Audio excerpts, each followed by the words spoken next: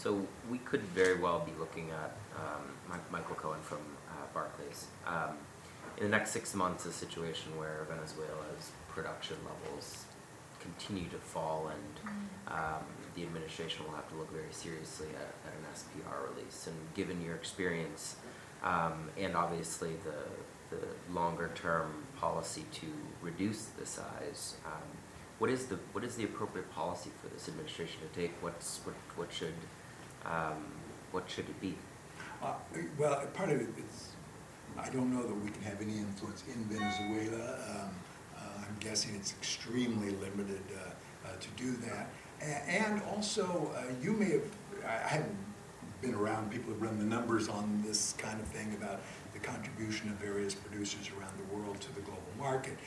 I will simply say, and I used to preach the gospel, oh, we're on the verge of another major crisis, and oh my God, you know, all it takes is for Syria to stop or Iran to stop, and by the way, somehow the production goes up and the conservation takes over as the price drives higher. So I don't mean to belittle the notion that we could be in a serious change, but I think it's unlikely, and it's unlikely to trigger a SPRO. I like having the strategic petroleum there as just maybe, if anything else, a bargaining chip with some of these other nations, but I don't think we'll be very successful at reshaping that market. Now, the one thing that is different now than before is that we're learning about the production cycle in fracked oil, in the tight oil in this country, which is the new supply of oil, that we're seeing a significant new supply of oil, unanticipated, by the way, a decade ago, kind of thing. And it's likely that that can increase, not in a week or 2 weeks, but in a few months' time, it looks like that can increase much more rapidly than old production in old fields used to be able to do. So we have an element of what is called the surge capacity, not in the same way that the Saudis have it, where they can just step up the oil wells. One thing that Saudi Arabia has done for us, by the way, there's a lot of problems with Saudi Arabia, but they essentially have overinvested in the apparatus of oil drilling and stuff like that, so that they could have an influence on the marketplace. Our market will only invest a certain margin to take care of changes in the market, but they invested historically significantly, and they have been historically the swing producer in the markets.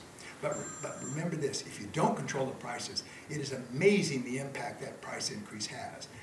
And by the way, it not only has a market increase on both consumption and on production, but it also is a blowtorch on the U.S. Congress, and you get all kinds of, not always rational, policy as a result. And in fact, I would argue over the last 40 years, the massive increases in oil and gas prices and then their fall have been the biggest influences on much of the marketplace.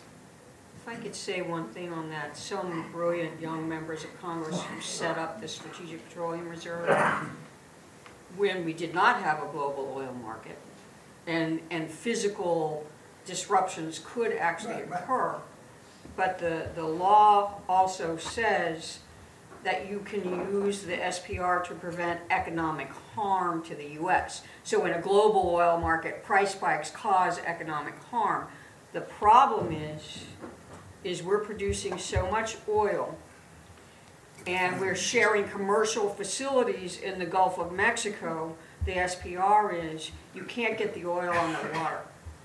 You need to modernize the infrastructure for the SPR, but it serves a huge purpose even in today's market. Yeah, it's certainly an element out there. And by the way, we used to have hearings galore about, well, what you really need is you can't leave the political decision to pull the trigger or not. Why don't we have an automatic trigger at a certain price level and everything like that? I came to the view, this is another one of those slavish views that the computer and mathematics can do everything for you, and in fact, I'm not buying it.